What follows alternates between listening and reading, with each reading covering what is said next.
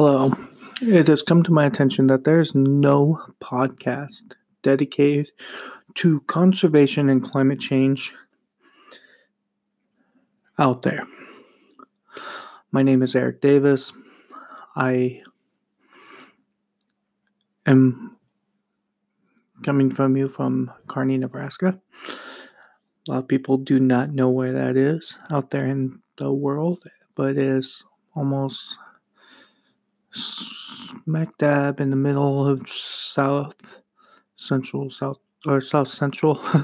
Nebraska, right along the interstate of the Interstate 80. I'm not from Kearney, but I'm from Nebraska. I work in conservation.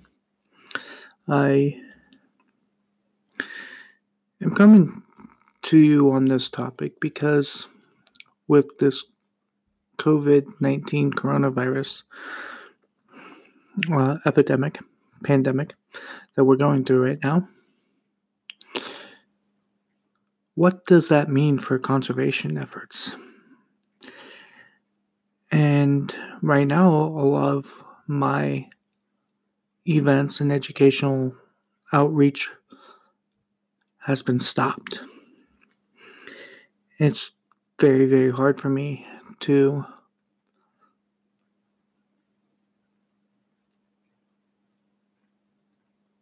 not get out there and try to reach out to people who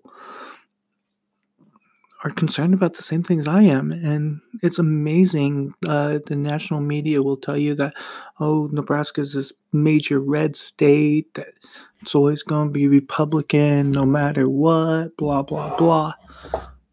And conservation's an issue that only the liberals care about and blah, blah, blah. But that's not true. Climate change is not something limited to the left. Climate change affects all of us. I believe many people in Nebraska are aware that climate change is happening. They are preparing for the effects of climate change. We are a huge agricultural state, and trust me, farmers are preparing themselves to change their ways of operation because of global climate change. And that is one thing we do worry about. We had record flooding last year in 2019. At about this time was the first wave last year, and it definitely puts a damper on things and makes people think and stop and think. And we've had a pretty mild winter for the most part, not a lot of snowfall in most of Nebraska. I would say that was pretty much most of the U.S. has been lower than normal snowfalls this last winter. I mean, we're still in winter, but technically, I guess we're in spring now, but just got done through winter, and lower than normal snowfall here. But that's okay. We had, I'm very close to the Platte River. The Platte River is still pretty high from those record floods last year and record rainfall. So we still have plenty of moisture in our groundwater supply, and our rivers are still flowing at a pretty high rate. So right now we're not that concerned about upcoming drought anytime soon. I mean, unless we do not experience any rain in April, May, and June. Like if we get like less than 1 inch, I mean, then we'll be worrying about that kind of stuff. But right now we're not, because of the high amounts of water in our water. Right now, we're good. The only problem with our water is it's high in nitrates and phosphates, as well as our rivers are not very clean in general. They're car parts and tires and all sorts of pollution and almost all our rivers in Nebraska. So with this, a little bit of background about me. I grew up fishing in creeks and rivers and in ponds and lakes and whatever. The main creek I fished from when I was a kid was Union Creek and Taylor Creek. Right on, they meet, and I would fish like right where they met for the most part. And we were told by our parents we can't eat the fish that comes from that creek because it flows down from the pork processing plant in the same town that both my parents at the time worked for. Both my parents worked for at one time. My dad still currently works there. So it's just that always has stuck with me. My family, we'd go camping. We'd make sure we always kept our campsite the cleanest as we returned it, or even cleaner. We recycled all the time when I was younger. And not just cans. We recycled our newspapers, our tin cans, our aluminum cans, our glass until they stopped accepting glass. Our milk cartons, our laundry soap cartons, everything. We would take them down to the local recycler until we moved out of town, and then we didn't do that anymore. My dad still collected cans and recycled them on a somewhat regular basis.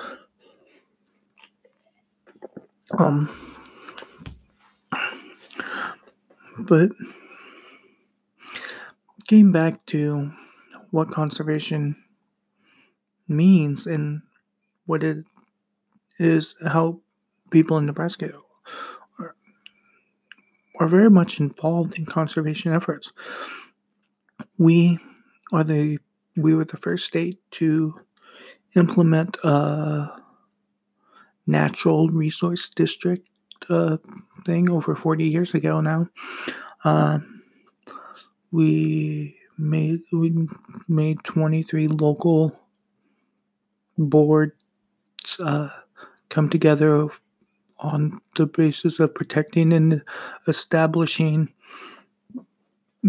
our natural resources, mainly our groundwater and surface water. And that was to help with making sure farmers weren't taking too much water from the land while ensuring that other farmers would be able to get enough water for their land. And it was based to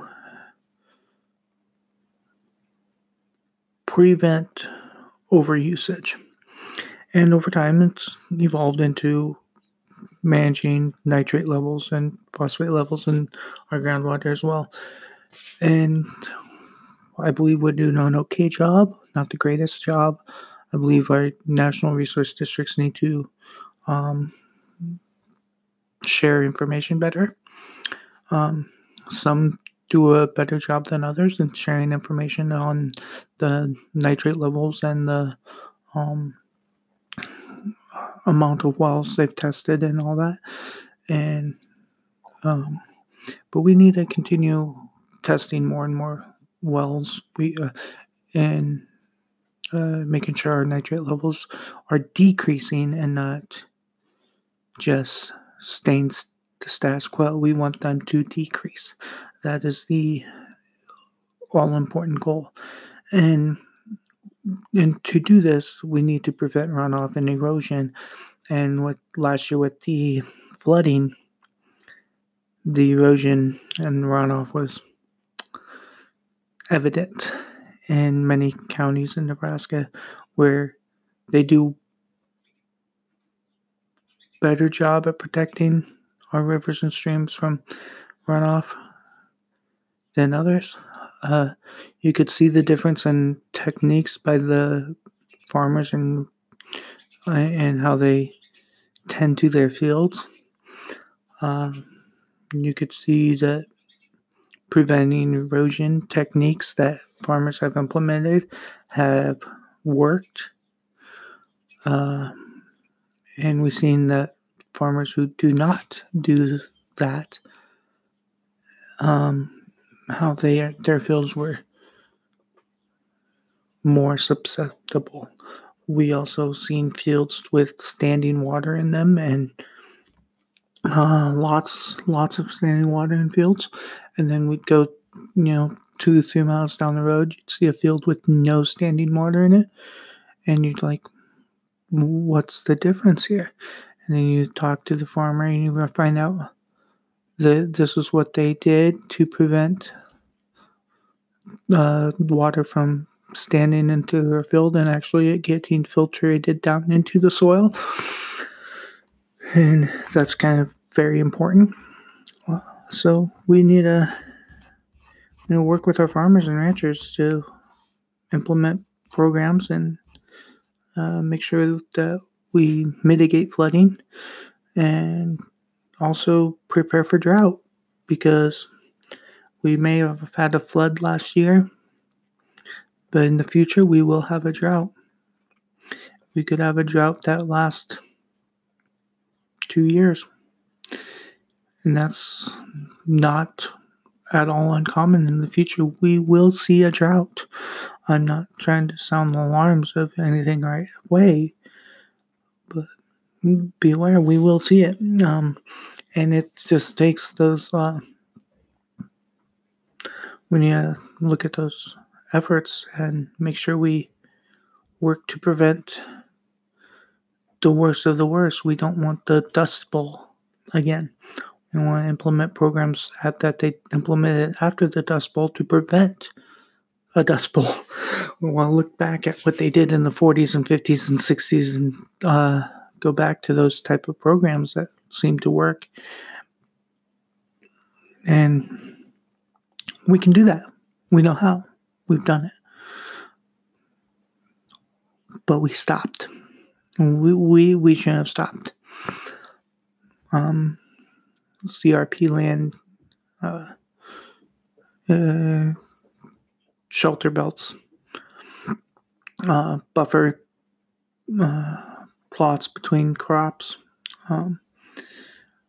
Crop rotation is still huge. It's a thing that needs to be done. I think it needs to be we might need to change a little bit on that, on how we rotate the crops as well. Maybe instead of doing soybeans and then corn right after, maybe do 2 years of soybeans in the fields and then do a corn. I don't know if that would, do a 4-year crop rotation instead of a 2 or 3 year. Most do a 2 or 3 year, and they have corn, soybeans, alfalfa, or they do alfalfa, corn, soybeans, alfalfa, corn, soybeans, or corn, alfalfa, soybeans, or corn, soybean, corn, soybean, corn, soybean. But doing corn, soybean, corn, soybean doesn't put enough nitrates back into or nitrogen back into the soil for that corn that needs that extra boost of nitrogen put into it via fertilizer. So we need to maybe do a couple, maybe do less corn, maybe, I don't know. But man, telling farmers that you need to change your ways, it's very hard because the seed salesman is like, you're going to get blah, blah, blah yield out of this crop if you do this. And the fertilizer's like, well, I can raise your yield for 2% with this application and all these, things, and all they see is yield, and that equates money, and it's not all about that. It's about preserving the land, and we need to preserve the land for the future generations, because right now we're not doing enough to preserve the land. We know how to do it.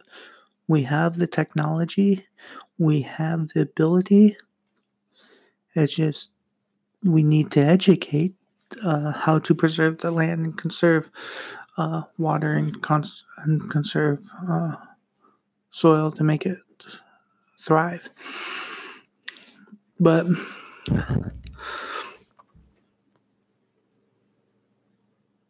until we do that, we're kind of stuck in a rock and a hard place. And with that, there's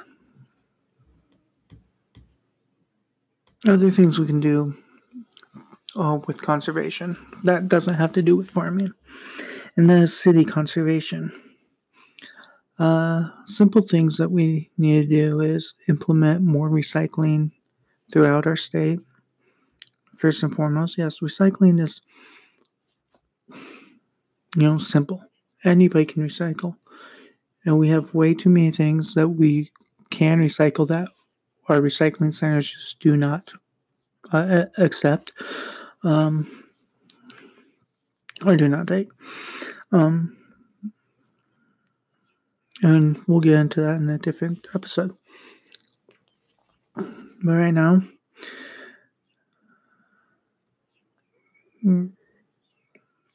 other things that cities can do is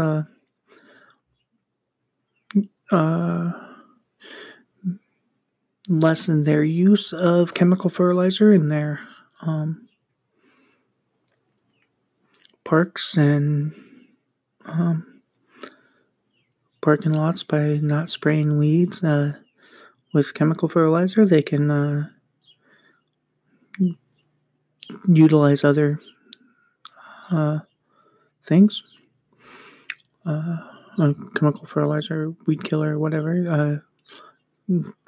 Stop using glyphosate, aka Roundup. That's a known cancer causer. Cities and municipalities could stop using that today, and that'd be a huge, huge, huge thing for our water quality, our groundwater quality, because these chemicals they spray on a plant, or you can have cities and municipalities ban the product 100%. They won't, but we can, as people, rise up, go up to our city council members, say this is a known cancer causer. We want this product banned from the shelves. We are no longer allowed to sell this product in our city. Yes, I'm aware the next town over will still sell it and you can get it and blah, blah, blah. But we could enhance, impose fines for people caught using it, and blah, blah, and all that kind of stuff. That can be done. And you say, oh, in America, we can't ban things. Yes, we can. But that's just one thing that a city can do. And ramp up recycling is a huge thing. Not just have recycling drop-offs, but have recycling pickup every week or every 2 weeks or whenever. Recycling programs that need to happen, and I think every large city should do this. There's a lot or even smaller cities like Minden, Nebraska, only about 25 miles away from here. They have a curbside pickup for recycling, and it's a town of less than 5,000 people. So it can be done in your small municipality as well, and we can do that.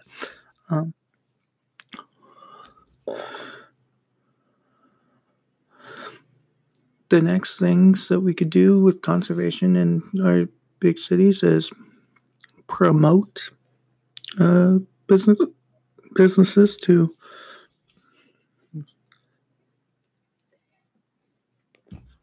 sorry, we could prevent or promote businesses to recycle and give them initiatives to do so.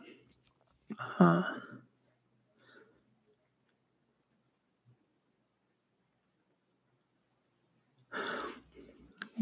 so we could try that. We could also promote businesses for using less electricity, conserve the electricity by giving them initiatives to change, update their windows, upgrade their HVAC systems, upgrade upgrade their roofs. Instead of having black roofs, they could paint them white. It's amazing. That does conserve electricity. It's so amazing, but no one knows about that, apparently. We could initiate some community solar efforts as well as in-home solar, having some promotions and incentives that way as well could be added to our docket from city municipalities up into the state level there. We can educate and promote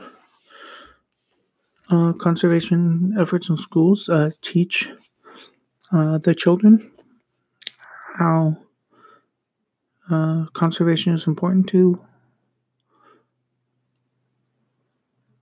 us as a human society, how it not only helps our water and our plants and things, trees and stuff, but it also helps the critters that kids love so much. They love learning about critters. So conservation efforts with the critters and teaching and making sure we have species coming back from the brink, like we've done with the bald eagles.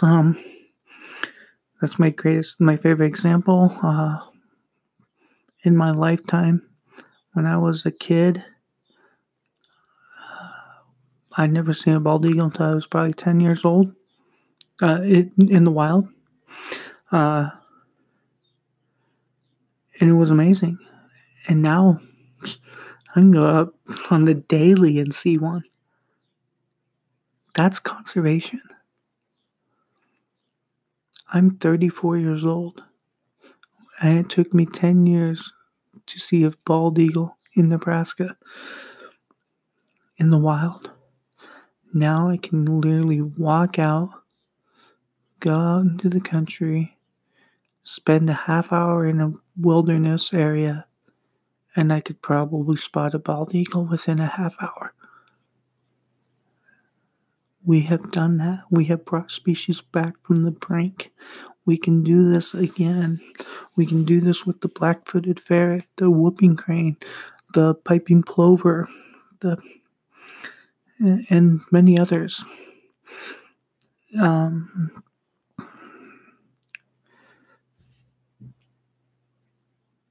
We can do this, and we need help. We need your help. We need people.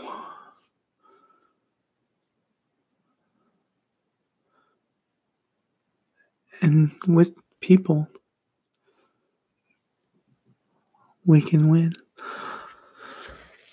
This has been Conservation Minute with Eric Davis from Conservation Nebraska. If you would like to hear more, just give me a holler at edavis@neconserve.org. Thank you for Anchor.fm for letting me use their platform to create this episode. And hopefully we can do one of these on the daily.